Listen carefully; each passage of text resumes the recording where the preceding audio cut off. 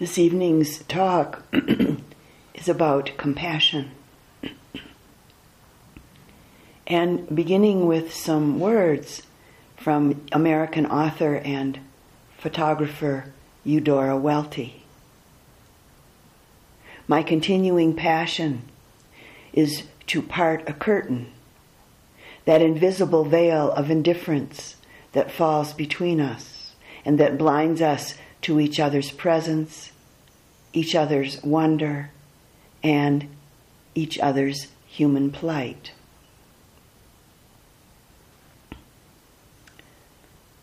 There's an image in Tibetan Buddhism that represents the awakened energy of unconditional, boundless compassion. It's an image of a bodhisattva that's often depicted as having 1,000 arms outstretched and 1,000 eyes, an eye painted in the palm of each hand that's reaching out. 1,000 arms or 1,000 eyes to see all of the suffering in the world, and 1,000 arms reaching out to help. A number of years ago now, I attended a retreat with the Vietnamese monk and venerable teacher Thich Nhat Hanh. And at that retreat there were about 400 adults and also about 30 children. The children were off each day having their own retreat, but every morning they would come to all of us adults and do a show and tell before we began our retreat day. Each morning they stood up in front of us and in various ways throughout the retreat each day shared with us what they had been doing and learning during the previous day. One morning, all 30 children came into the meditation tent and stood in a long line facing the 400 adults. And then each child stretched out both their arms, with their arms wide open, facing us. And the palm of each child's hand had an eye painted on it. Then one little boy from the group went up onto the platform where Thich Nhat Hanh was sitting and painted an eye in the palm of one of Thai's hands. And that morning, that was their whole presentation. It was very touching and inspiring and quite beautiful. So, compassion, karuna in Pali. What is it experientially? About 54 years ago, early one June morning, I heard the wake-up stirrings of one of my newly born twin sons.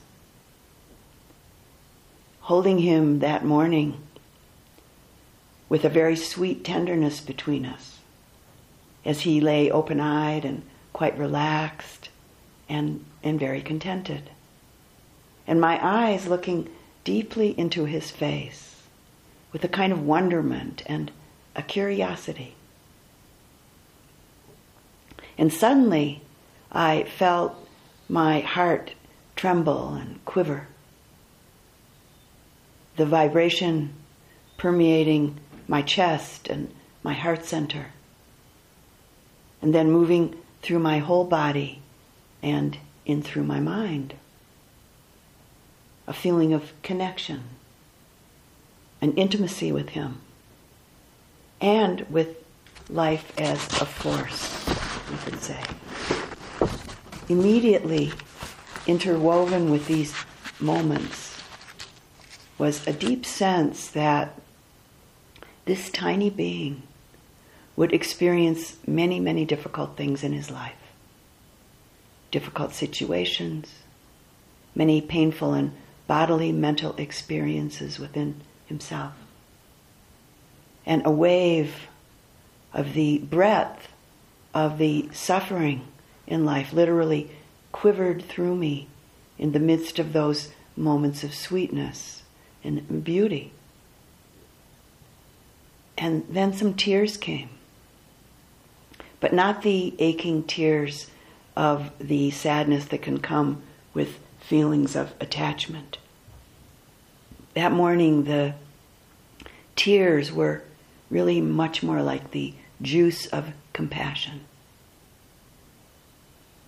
And that sense of, yes, this is how it is for all of us. And for him too. That morning's experience has returned many, many times to me, and in many ways, as both a teaching and as a practice for me within the enormous gratitude that living immersed in the Dhamma brings. The Buddha described compassion as the trembling, the quivering of the heart in response to pain, in response to suffering, ours or that of another. Compassion is the heartbeat of the Buddha's teaching. It's one of the two wings with which we learn to fly free. The wing of wisdom, of deeply understanding the not-self nature of things, and the wing of compassion, the heart's connection to beings that comes through a very deep understanding of dukkha, the cycle of unsatisfactoriness that runs through most of our lives, knowing its cause and knowing the way of its end. Because meditation practice has the power to clear away, to purify the mental obscurations, purify the states of mind that constrict, that bind the heart, bind the mind. Practice actually makes us very much keenly aware of and much, much sensitive, very, very sensitive to the suffering in this world. How can we bring our deepening sensitivity, our so-called new awareness of dukkha into our practice, into this path of liberation?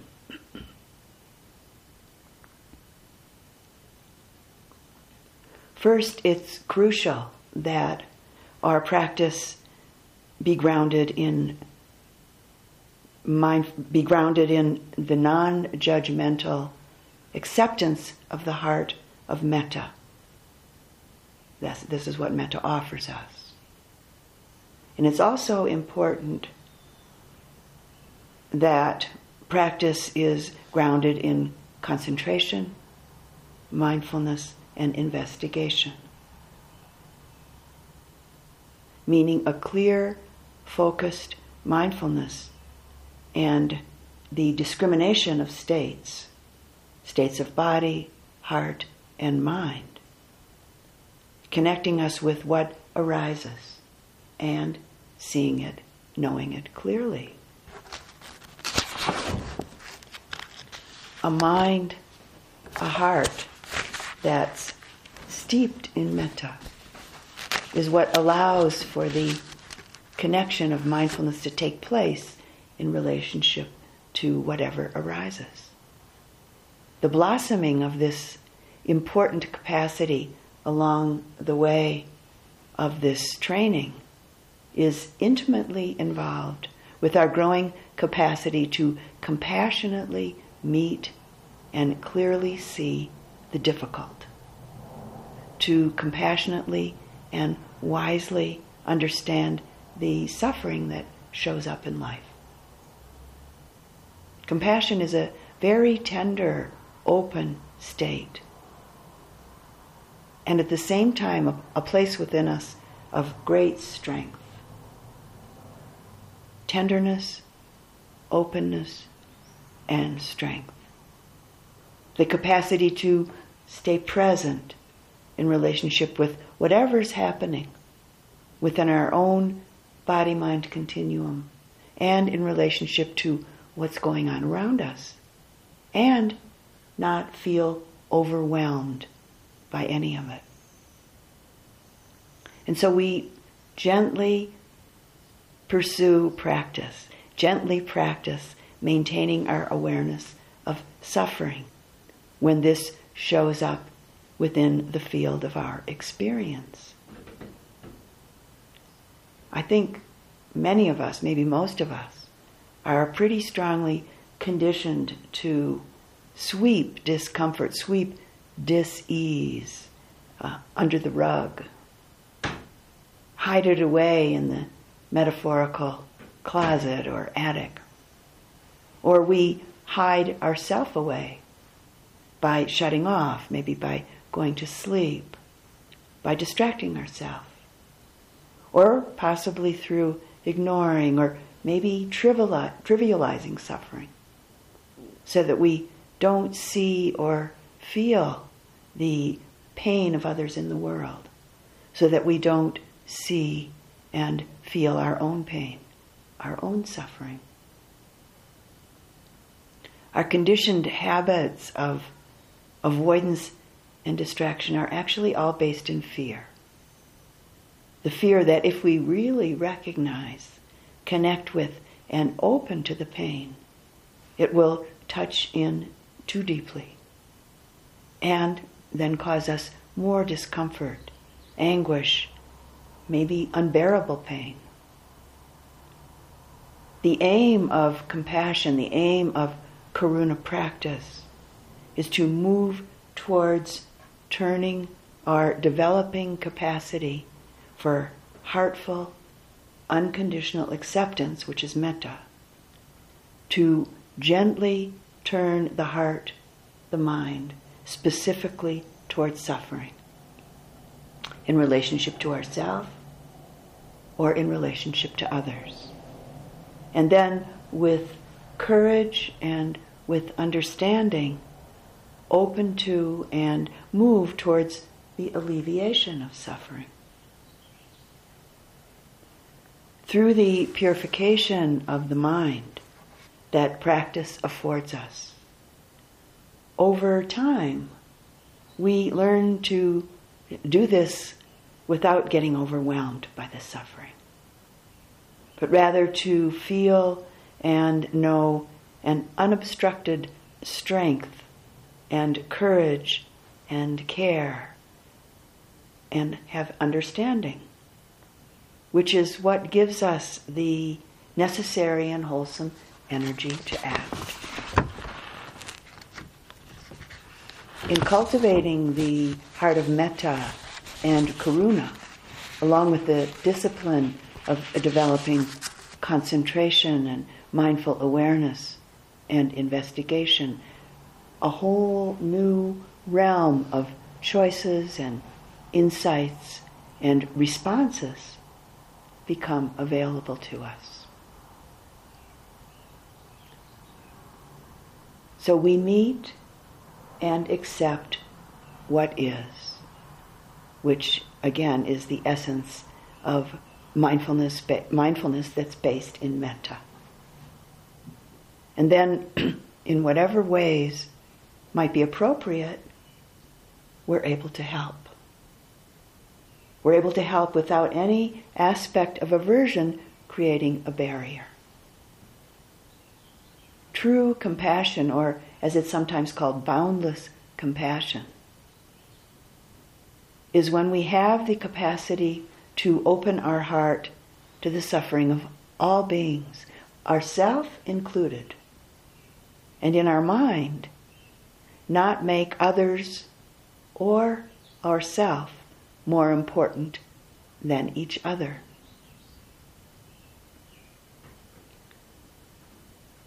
Compassion is neither strained nor is it reactive. It flows from the heart with the capacity to transform the fear, the anger, the judgment, the resentment, disappointment, grief, or expectation that might be present in relationship to another or in relationship to our own bodily and mental experiences.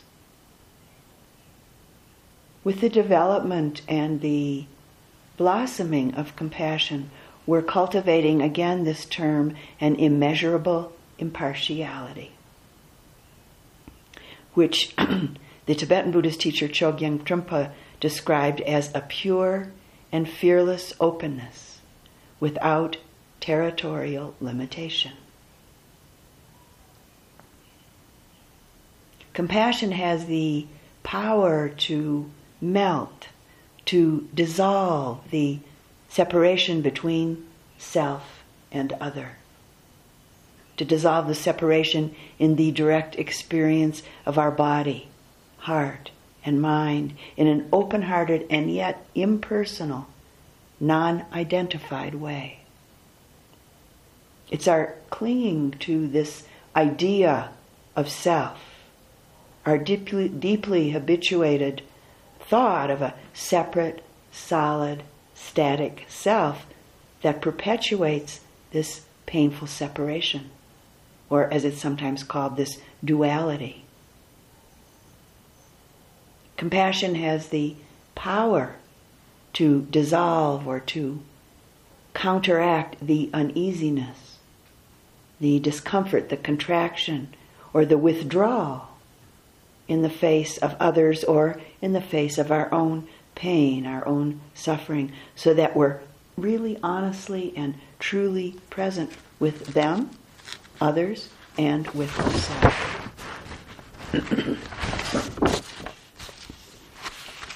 So how different this is from the reactive patterns of anger and fear and resentment and judgment and unhealthy grief or jealousy or greed. Or what sometimes happens is a kind of checking out, a dissociating from the mental and physical discomfort.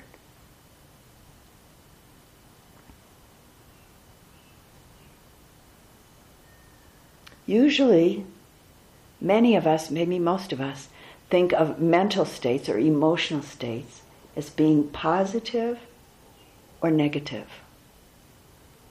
As our understanding deepens through our practice, we begin to know that most important, helpful, and a really true way of seeing and knowing mental states is the differentiation between reaction and response.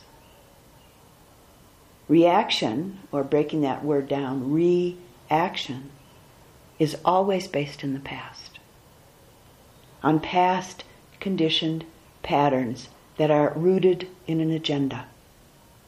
Patterns and agendas that are always primarily associated with I, me, and mine. So they're consequently not connected to, don't really see and don't serve the whole reality of our present moment experience.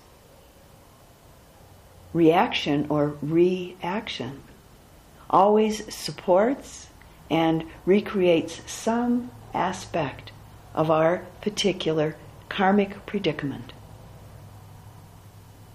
It refines our habitual thoughts, or reifies our habitual thoughts, our habitual actions, our habitual self-identification as this is who I am, and in relation to another, and this is who you are. Compassion is a response, not a reaction, not a reaction. There's a story about Zen Master Ryokan, whose brother invited him to visit his house and speak to his delinquent son. Well, of course, Ryokan went, but he didn't say any words at all of admonishment to the boy. He stayed overnight, spent time with the family and the boy, and prepared to leave early the next morning. As his wayward nephew was sitting on the ground helping his old uncle Ryokan lace up his straw sandals, the boy felt a drop of warm water touch his hand. And the boy glanced up. He saw his uncle Ryokan looking down at him with his eyes full of tears. Ryokan returned home, and he was told that the nephew, soon after his visit, the nephew changed for the better.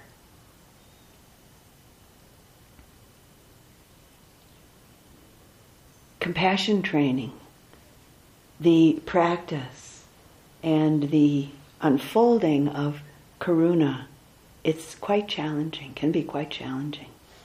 It's often difficult. It means that we take to heart the Buddha's words, I teach one thing and one thing only, suffering and the end of suffering. And of course, as each one of us knows by now, the Buddha wasn't about to go on and tell us the best way to suffer. That's not what he was saying. We're very well practiced in this. He also was not recommending suffering, of course. He was, though, pointing out that unsatisfactoriness, confusion, anguish are all intrinsic to our human condition. Or, actually more accurately, these states of mind are intrinsic until we wake up to the true nature of life. So what the Buddha was doing was pointing out the truth of its existence, the existence of dukkha, and that looking directly, deeply, and honestly at the reality of suffering in our lives is what leads us to take the necessary steps to free ourselves from it, which then in turn leads to a transformation and relinquishment of the mental states that cause us so much anguish.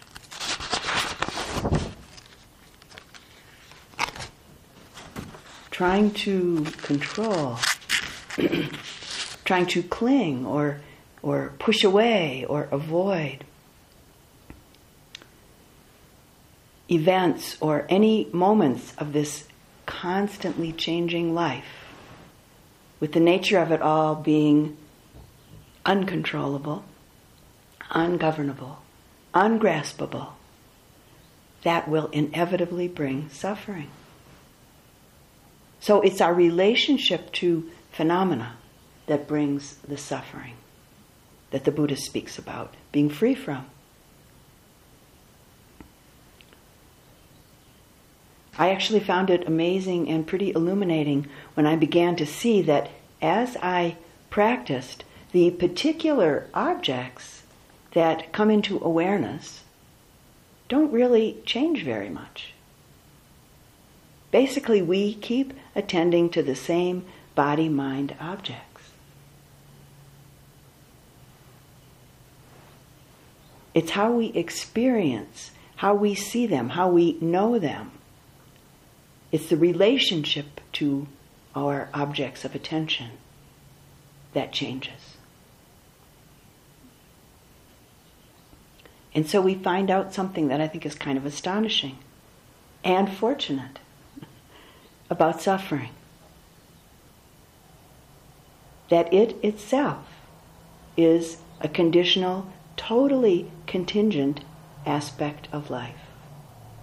It's not absolute.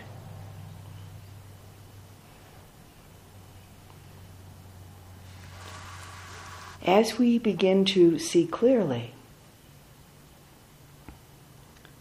and continue steadily climbing the mountain, so to say, of metta and compassion and wisdom, letting the heavy rock of our unskillful and sometimes cherished habits and identities roll to the bottom, we're less and less often habitually and blindly caught and trapped in old patterns of a suffering relationship to life. The capacities of kindness and compassion and mindful awareness and concentration and wisdom really begin to take root and grow. Our heart opens, and we are truly then beginning to awaken. I'd like to share a bit of a letter that I received from a very dear friend of mine a few years ago. She says, "Just had an insight about compassion recently. You might know my niece has been living with me for the past year. I've had lots of conflicting emotions about this, resenting it, irritated, wanting her to leave, but something holding me back from actually telling her that. I recently realized it's compassion. Compassion for a kind of young, wounded soul that I'm following through on. Compassion, I think, is bound up with integrity. I realized that if I let all my conflicting feelings and issues take over, I would be compromising my integrity, my understanding and belief about the importance of compassion.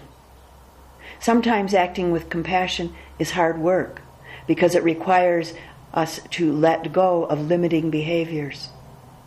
So I'm still feeling some of those feelings, but feel very clear about my course of action. Life can be so rich and challenging in all of its connections to friends, parents, and children.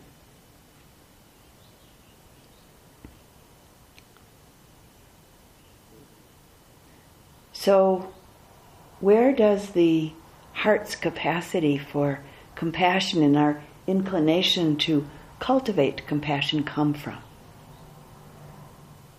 The seeds of compassion within each of us have been planted many, many times.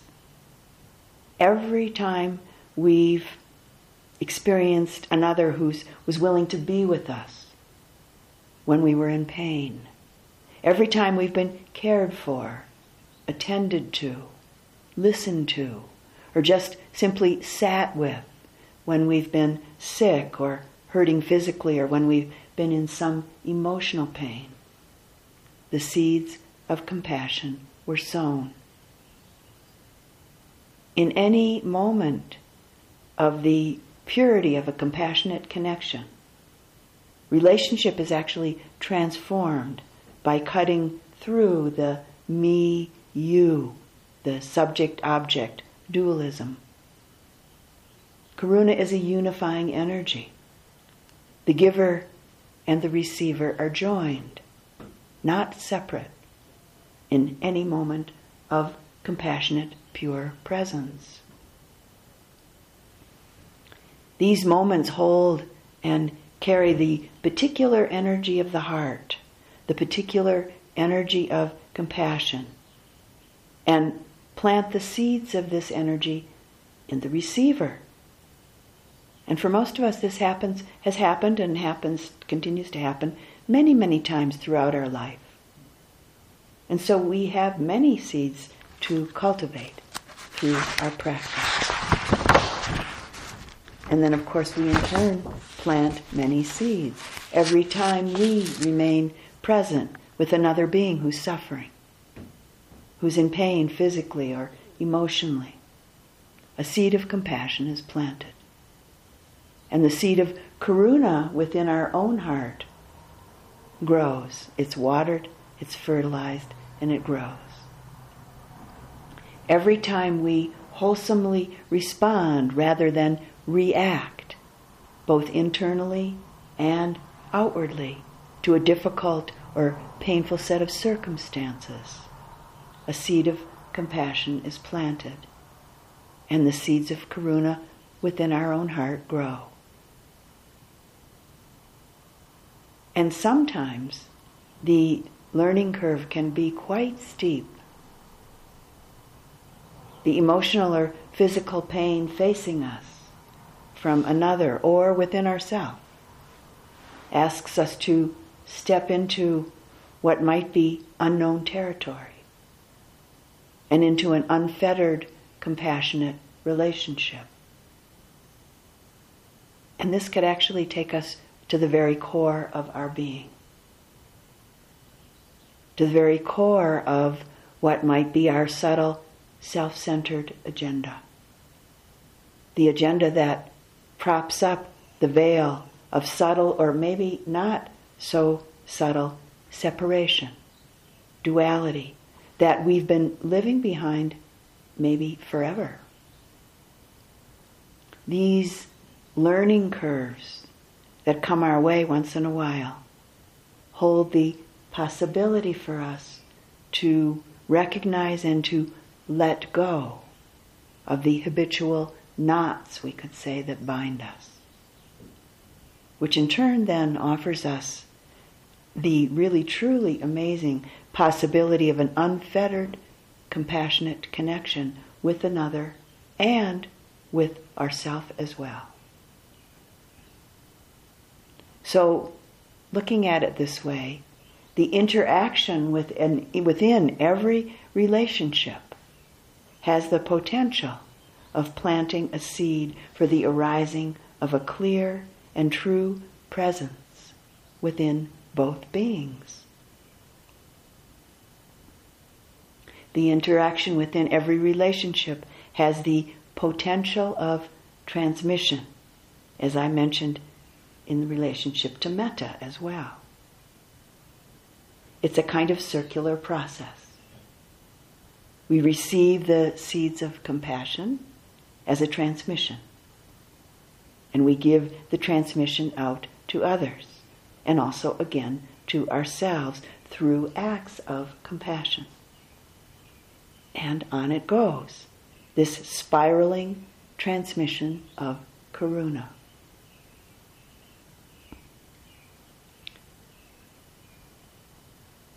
For me, and I think also for many others, an amazing and inspiring contemporary embodiment and transmitter of compassion has been Mother Teresa.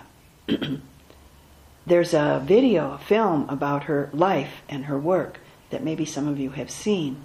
And in this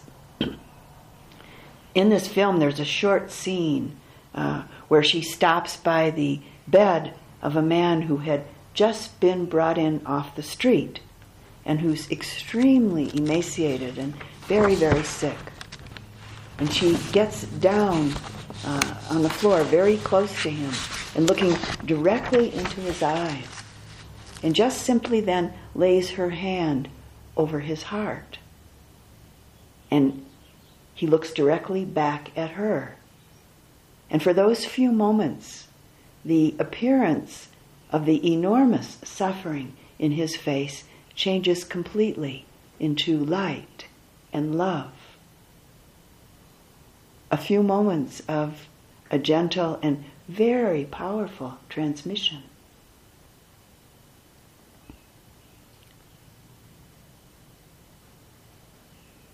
With the heart of compassion, there's a great strength and trust in our ability to bear witness and to face whatever it is, to be with what is, without wanting to make it disappear, without ignoring it or repressing it or pretending that something else is happening. Aversion to pain, ours or another's, says, I can't stand this. I can't be near it. I can't bear this feeling.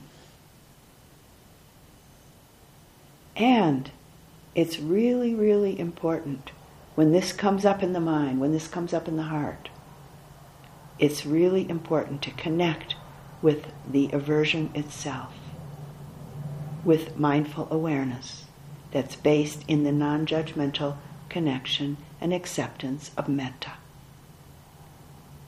Meeting this reactive mind state, meeting the reactive pattern that's arising with open-hearted kindness and mindfulness.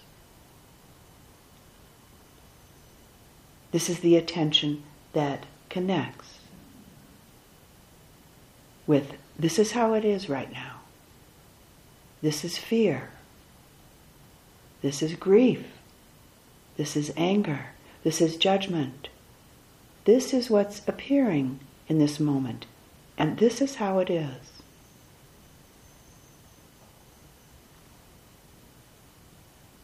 It's really so important to recognize our limits without self-judgment, however they may show up in the process of the cultivation of karuna.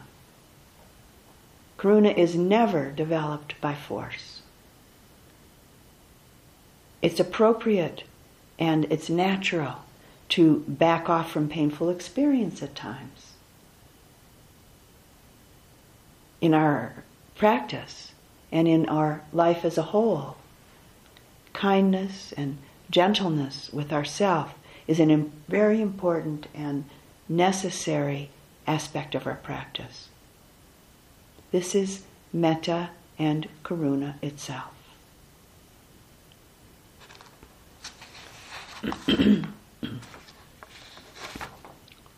relationship to this, I'd like to share a piece from a book called An Interrupted Life, which is a diary that was written between 1941 and 1943 by a woman named Etty Hillesum. Etty was a 27-year-old Dutch Jewish woman who, in the midst of the Second World War, lived in a large house with a group of people in Amsterdam. And then, in very bad health, lived in the Westerbork concentration camp, and then briefly lived in Auschwitz, where she was exterminated on November 30th in 1943. Amazingly, these years of great suffering throughout Europe were for Etty a time of enormous personal growth, and paradoxically enough, a time of personal liberation.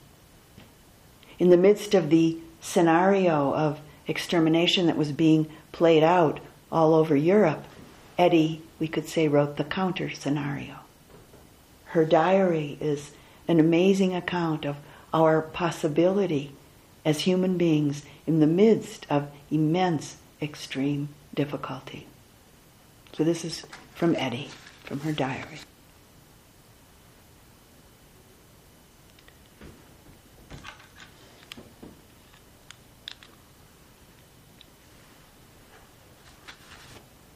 I think that I'll do it anyway. I'll turn inward for half an hour each morning before work and listen to my inner voice. Lose myself. You could call it meditation. I'm still a bit wary of that word, but anyway, why not? A quiet half hour within yourself. But it's not so simple, the sort of quiet hour. It has to be learned. A lot of unimportant inner litter and bits and pieces have to be swept out first. Even a small head can be piled high inside with irrelevant distractions. So let this be the aim of meditation, to turn one's innermost being into a vast, empty plain, with none of that treacherous undergrowth to impede the view, so that something of God can enter you, and something of love too.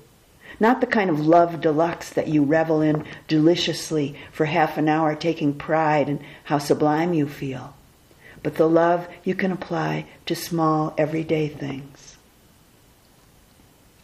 And then at another point in her diary she writes, mysticism must rest on crystal clear honesty and can only come after things have been stripped down to their naked reality. Etty, with her clear vision, instinctively knew that she wouldn't return from the concentration camps. And so she asked a friend to keep her diaries. She knew that she wanted to leave some trace behind to share the solutions that she'd found for her difficult life. and this is now from the last entry of her diary. Ever since last night, I have been lying here trying to assimilate just a little of the terrible suffering that has to be endured all over the world, to accommodate just a little of the great sorrow the coming of winter has in store. It could not be done.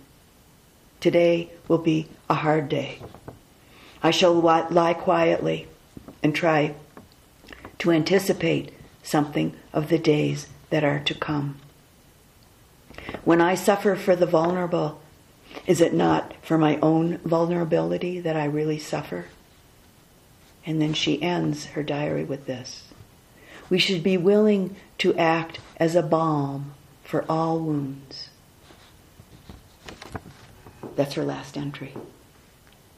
Survivors from the camp have confirmed that Eddie was a very luminous and compassionate personality to the very last.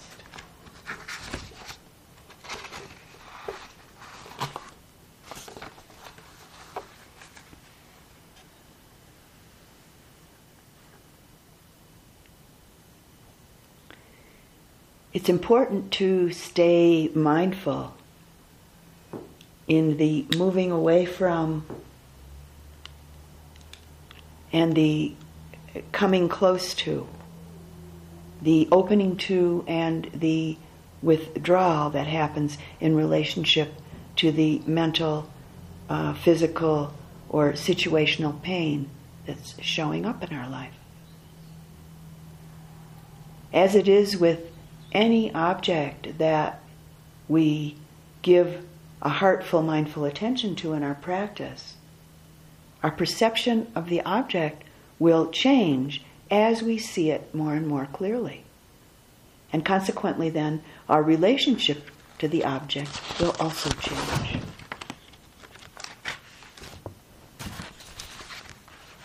And in this process, we need to befriend ourselves. We need to come close and see how it is, see how it really is. It may be a very strong and intense energy, but it's not static, it's not solid. Can we come so close with the great intimacy of our practice to see how it really is? Can we come so close, grounded in the heart connection of acceptance and with a growing compassion, and see all the various colors of the rainbow of our experience in themselves, and begin to see through these colors, even the strongest of colors. If a really dear friend comes to us with their troubles, we usually give them our attention. We usually give them our care in some way. We don't usually tell them to stop feeling what they're feeling or tell them to get away from us in the midst of their suffering. Our practice teaches us how to befriend ourselves, which quite naturally leads to the development and the blossoming of a connection with all beings. We come to really, really know that the pain in our heart or the pain in our back essentially isn't different from the pain in the heart or the pain in the back of any being, anywhere in the world.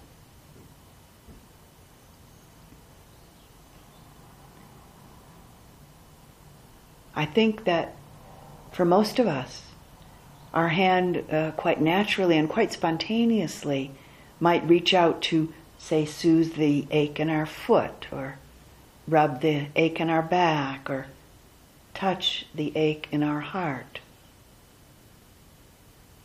What is it that sometimes holds us back from spontaneously responding to the suffering of another in this very same simple, natural way? Essentially, this is due to a very deeply conditioned and almost visceral clinging to the idea of a separate self. As long as we're immersed and blindly living in and out of this fixed idea, spontaneous concern for others will primarily be felt for those who fall into the range of who we think of as mine. And there may be some degree of indifference, and maybe even a more overt aversion in relationship to the pain of those who are outside of this range of mine. As our heart opens and our understanding deepens, there's an easing of the constrictive feelings and constrictive thoughts based in self-centeredness. As our heart opens and understanding grows, connection and empathy blossom. And our sense of being a kind of closed cell begins to dissolve. It's not that I or me vanishes into some bottomless hole of nothing. Instead, we really discover that we're truly, simply a cell that forms part of, and to quote Stephen Batchelor, a cell that forms part of the interdependent, multicellular organism of existence itself. As wisdom blossoms, our way of being in and with conventional reality is transformed. We come to know experientially that I, the sense of I, actually only exists in relationship to you. I, me, is not eliminated. Me is transformed. There is only relationship. I, me, you, them, us, etc., have never and will never exist in isolation. Exist in isolation or in any solid, static, separate way. The notion of me and you, that seemingly fixed conceptual distinction of me and you, begins to dissolve with the blossoming of the unconditional acceptance, metta, and compassion, karuna, and in relationship to the way we go about our life, how we relate in this life. Spontaneous, empathetic response begins to emerge more and more, quite naturally, more often.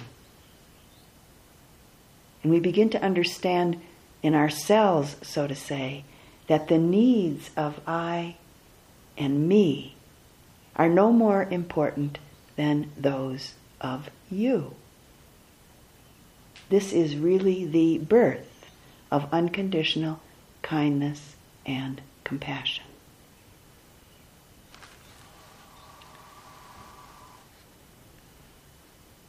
And some words from the 8th century Buddhist monk Shantideva. I should dispel the pain of others because it hurts like my own. And I should be good to them because they feel just as I do. Both they and I are the same in wanting joy and not desiring pain. What is so special about me? When I act for the sake of others, no amazement or conceit arises. Just like feeding myself, I hope for nothing in return.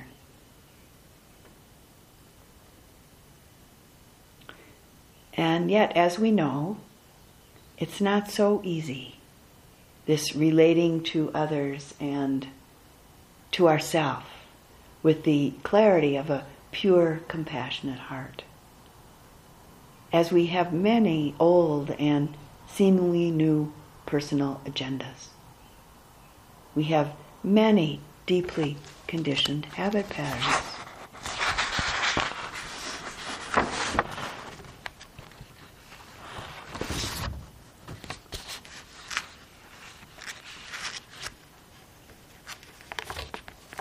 think that for many people, there's confusion in relationship to the difference between pity and an unhealthy grief and compassion.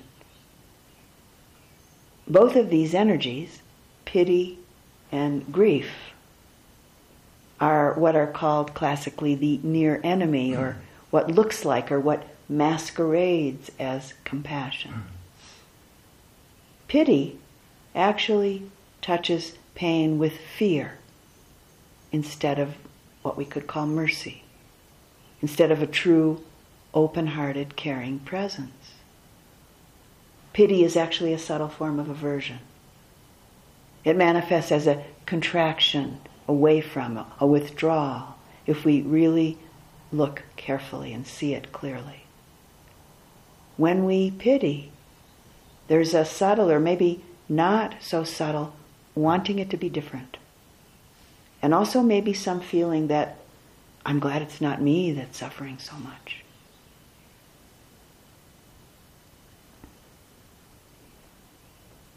There also may be a touch of arrogance in relationship to pity.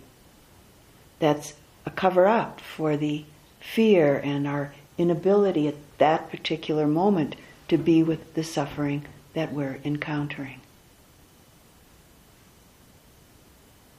The energy of unhealthy, or what we could call the unwholesome component of grief, is fraught with self-centeredness. It's actually a very self-obsessed energy, and can lead us into depression if it actually goes unrecognized.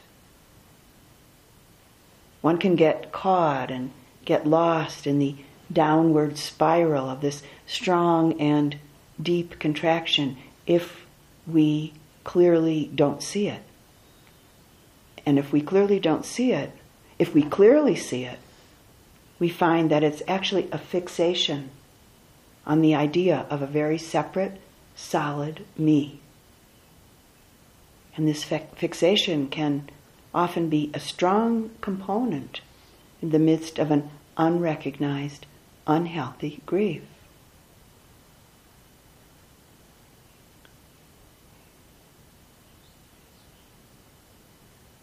When we feel pity in ourself for ourself, or when we're caught in the self-centered obsession of an unhealthy grief, in those moments we're actually not experiencing any true caring or kindness or compassion for ourselves or for another being.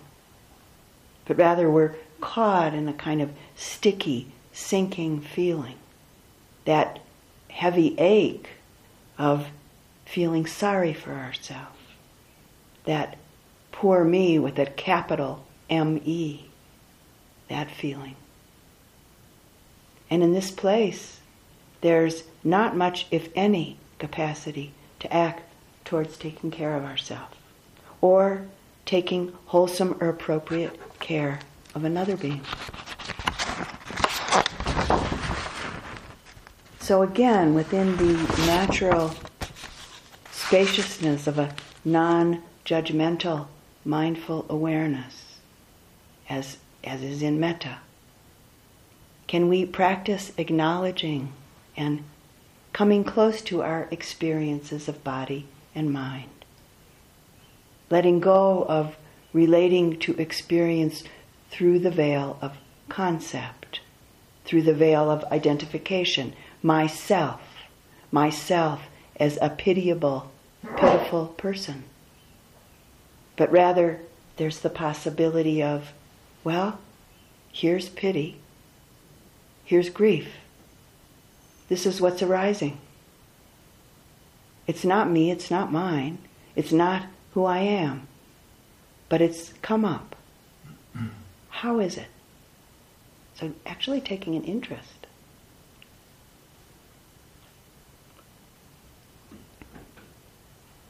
Metta, mindfulness, and compassion are necessary companions on this path to awakening. And in the seeming magic that can happen when they all work together.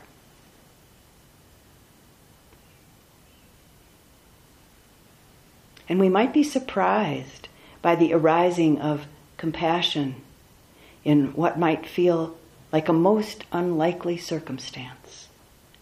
Compassion arising in a most unexpected moment, and maybe in a most unexpected way.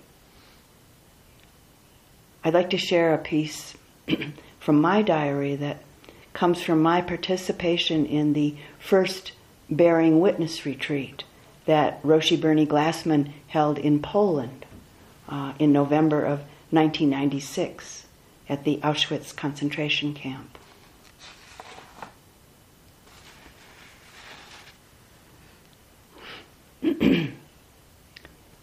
It's well into the second month of offering the Buddha Dhamma here in Poland. Tomorrow begins a few days away from my teaching duties. I'll take a train and go to the remains of the concentration camp at Auschwitz. It's American Thanksgiving. Bernie Glassman has organized the first Bearing Witness retreat. As we slowly walk through the camp on this first harsh gray November morning, I'm aware of two distinct qualities of energy that seem to permeate the atmosphere, the land, the buildings, imbuing every aspect of Auschwitz that we come into contact with. The first of these is an enormous depth of sadness, an incredible heaviness and heartache that's palpable. It's everywhere, in and emanating from everything. It brings tears to the eyes of many of the 140 people attending this retreat. The stacked bunks and open sewer living spaces of the so-called prisoners. The shocking photos of children and displays of their shoes, clothes, and toys touch my heart to a depth almost too much to hold. The other quality of energy is amorphous, yet also palpable. It's in the atmosphere and at moments in my body and heart. It manifests like waves of razor-sharp edginess and tension, moments of touching what feels like insanity. This is even harder to let fully in than the immense sadness, as it's a far less familiar feeling, and thus less comfortable. There is a sense of not wanting to get too close to whatever this is. The sorrow and heartache are immediately understandable to me, but I'm not so easily comprehending the atmospheric, almost terrifying tension, the raw discordance and alienation, until one afternoon I find myself alone on my knees in front of an oven where the bodies of those murdered by the Nazis were burned. Tears stream from my eyes, and Om Mani Padme Hum, the Tibetan mantra of compassion, the jewel in the heart of the lotus, spontaneously repeats out loud from my heart for the Nazis. A deep, intuitive understanding of utter insanity and the untenable suffering therein is fathomed. The depth of disconnection, separation from life, from oneself, the unmitigated alienation that one would have to be living in and living with in order to murder one, let alone millions, is recognized. My heart cracks open with this recognition. In the midst of this unforeseen insight, my whole being is flooded with unconditional compassion. Not for the actions of the Nazis, but for the actors. Since that Thanksgiving retreat, I've been deeply aware that just as each of us has the capacity to help others from the heart of compassion, every one of us also knows at least moments of disconnection, separation from life, from ourself, and the unmitigated alienation and utter insanity, untenable suffering therein. I know now so much more clearly that if one identifies with this experience as I, me, mine, and mires into this self-identification, this place of great existential suffering. It can lead to outward actions that in turn cause suffering for others, as happened to such an extreme degree in Auschwitz. Since the days in Auschwitz, I'm feeling enormous gratitude that somehow all of the opportunities and blessings that have been in place for me to connect with these teachings and practices, which are the best medicine for all wounds.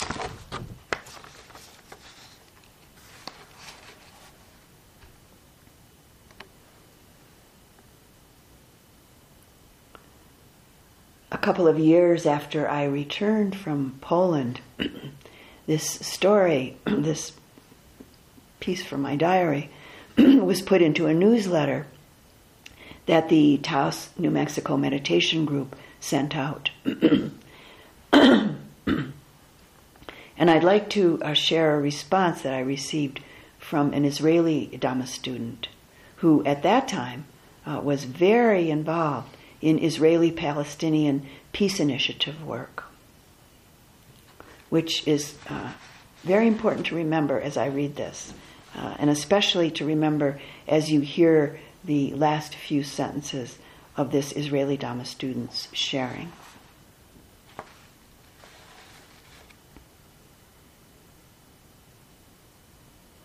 And she says, "Thank you for the newsletter you sent me. I would like to ask your permission to translate your article about compassion to Hebrew for our Sangha here. We seem to need to be reminded of this quality, especially now when we're facing such difficult times. I was deeply touched reading your diary about the compassion you expressed for the Nazis. It was very hard for me to understand. From my early childhood, I saw the horror and the pain on the faces of people who survived and were the parents or grandparents of friends of mine. They and other people told us every year stories from what they have experienced. I felt as if they wanted us to carry the horror with us forever. I remember once I took a night train from Copenhagen to Amsterdam and was not aware of the fact that the train had to go through Germany. I went to sleep and was awakened when the train stopped at the border and the German police came and asked for my passport. I was never so terrified. I felt all the blood in my veins froze. After a while, I fell asleep again and had a dream. In my dream, the train had to stop and the policeman asked everybody to step down from the train. I refused, saying again and again that I'm not allowed to tread on German soil. Finally, I took some books that were in my bag and put them on the ground and very carefully made my way. Then I woke up from the dream. I think only then I realized how deeply I was influenced by the stories I heard as a child. I cannot even bear the thought of going to Poland. I'm too frightened to even think about it. From this state of mind, I tried to connect with what you experienced. I felt it's very important for me to be able to make such a transition. A few days later, I watched on TV a regular video that Hamas is broadcasting after each terrorist act. A young man with guns in both his hands, a flag, and the book of the Quran, explained that he is ready to give up his life and kill as many Israelis as possible. And she goes on to say, and this is really, you have to remember that she was working quite diligently at this point with Israeli-Palestinian peace process. And she goes on to say, his eyes were empty. Life, his, others, any life had no meaning for him. I began to cry. And then I thought, maybe this was the unconditional compassion you were expressing. I could connect to this now. I wanted to share this with you, and again, to thank you, she says.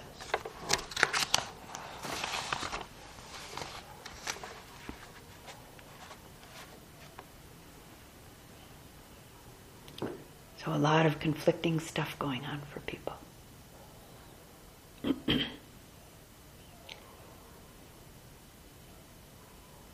And some words from Vimalatakar, the Indian spiritual master who was a long-time student of Krishnamurti's.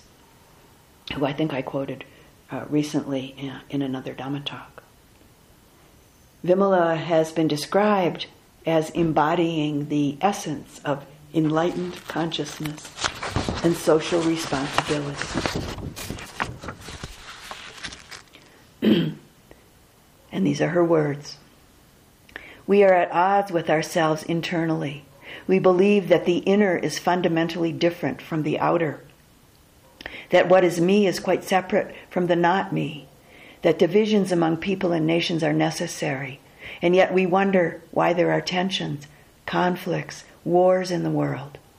The conflicts begin with minds that believe in fragmentation and are ignorant of wholeness. When we come face to face with the actualities of human and planetary suffering, what does this powerful moment of truth do to us? Do we retreat into the comforts of theories and defense mechanisms, or are we awakened at the core of our being?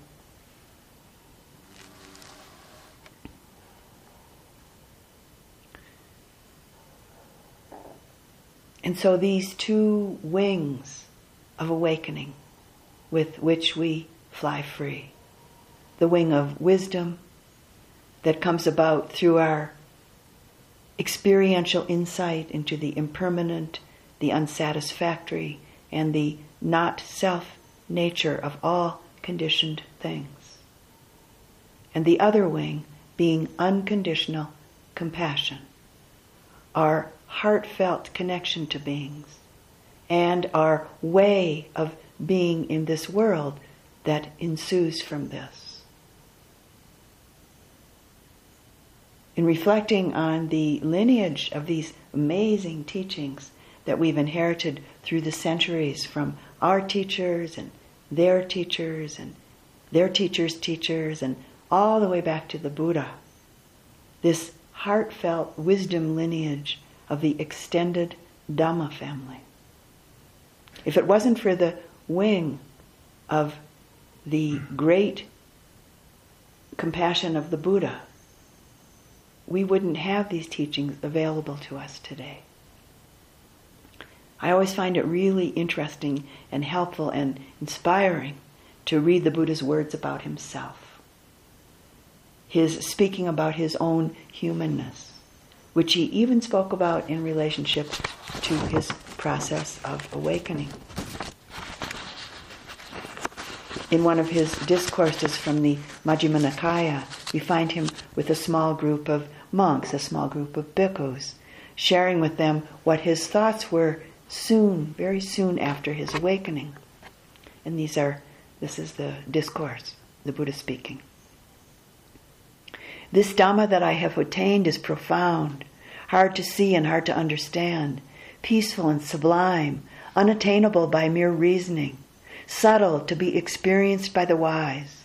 But this generation delights in worldliness, takes delight in worldliness, rejoices in worldliness. It's hard for such a generation to see this truth. If I were to teach the Dhamma, others would not understand me, and that would be wearying and troublesome for me. Enough with teaching the Dhamma that even I found hard to reach, for it will never be perceived by those who live in lust and hate. Those dyed in lust, wrapped in darkness, will never discern this abstruse Dhamma, which goes against the worldly stream, subtle, deep, and difficult to see.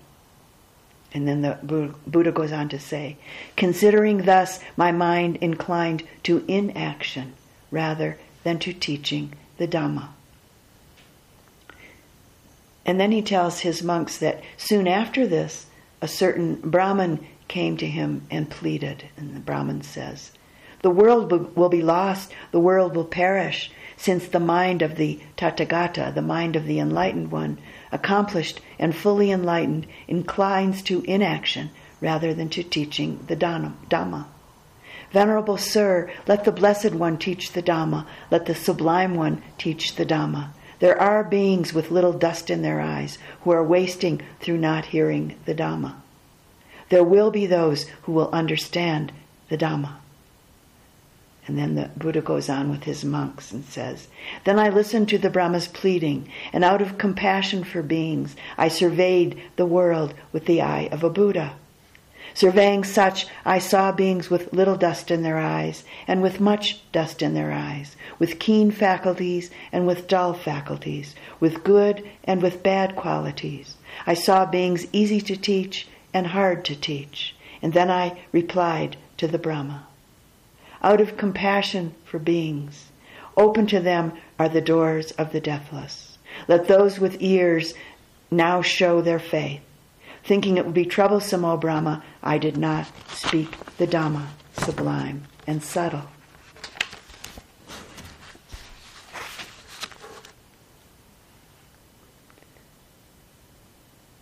So this wing of unconditional compassion, profound, subtle, and in itself, obviously, not so easy to reach in its fullness and its purity. Karuna so honestly and clearly spoken about in the Buddha's description of his own awakening. Karuna is the wing that connects the absolute understanding of not self to the relative nature of our humanness. One way to look at this that I think may be helpful in understanding it is this. To know not self means to know directly and clearly that life is only in the immediate presence of just what is being experienced. To know compassion means that we fully attend to what arises in experience, because it's all we know and can ever really, truly know. So closing the talk from an unfinished book that was started by my student Roy Oakes, who I did mention in another Dhamma talk, who died of AIDS-related complications. And this is from his unfinished book.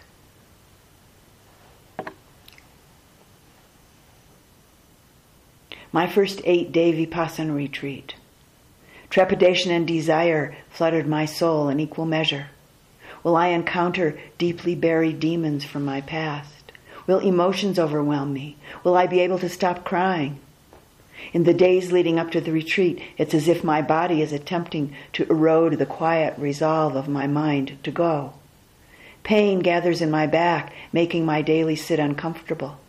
Unaccountably, my gums start to throb and bleed. My left leg grows numb. On the day I make the 2-hour drive to the retreat center, a splitting headache rips through my brain, bringing me to tears.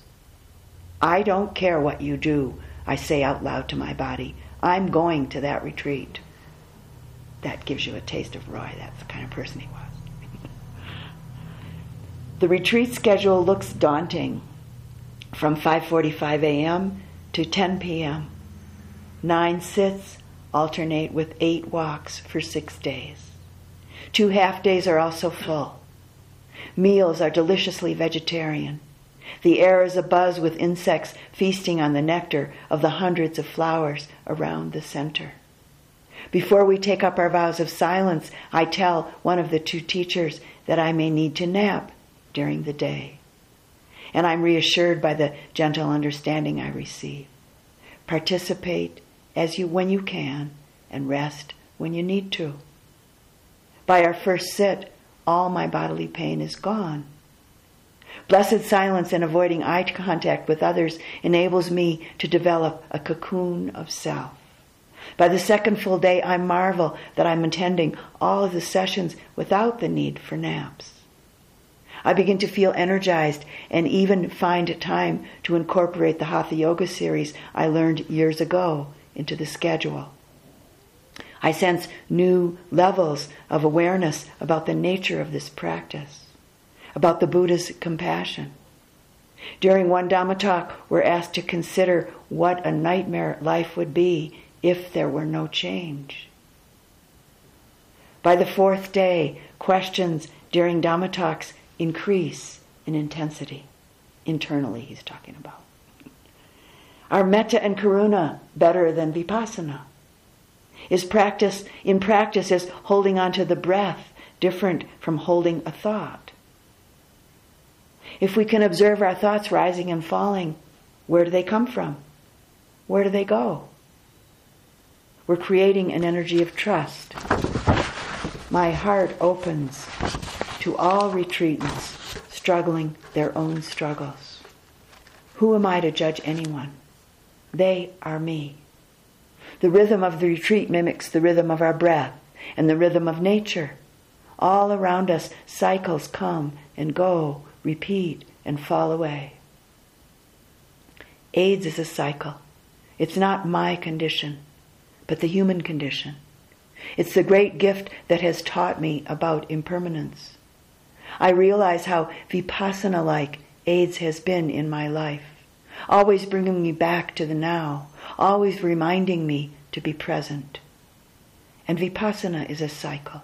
It's in my life and out. It touches everything I do and is nowhere.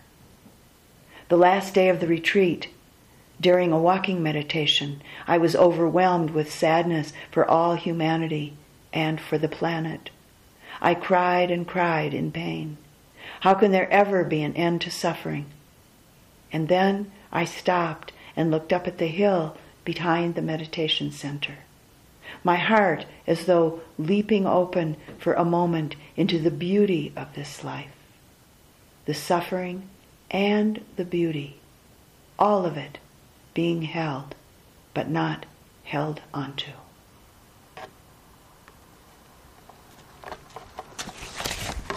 Sadhu, sadhu, sadhu.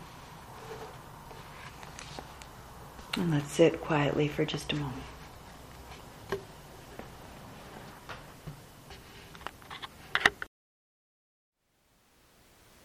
Thank you for listening. To learn how you can support the teachers and Dharma Seed, please visit dharmaseed.org/donate.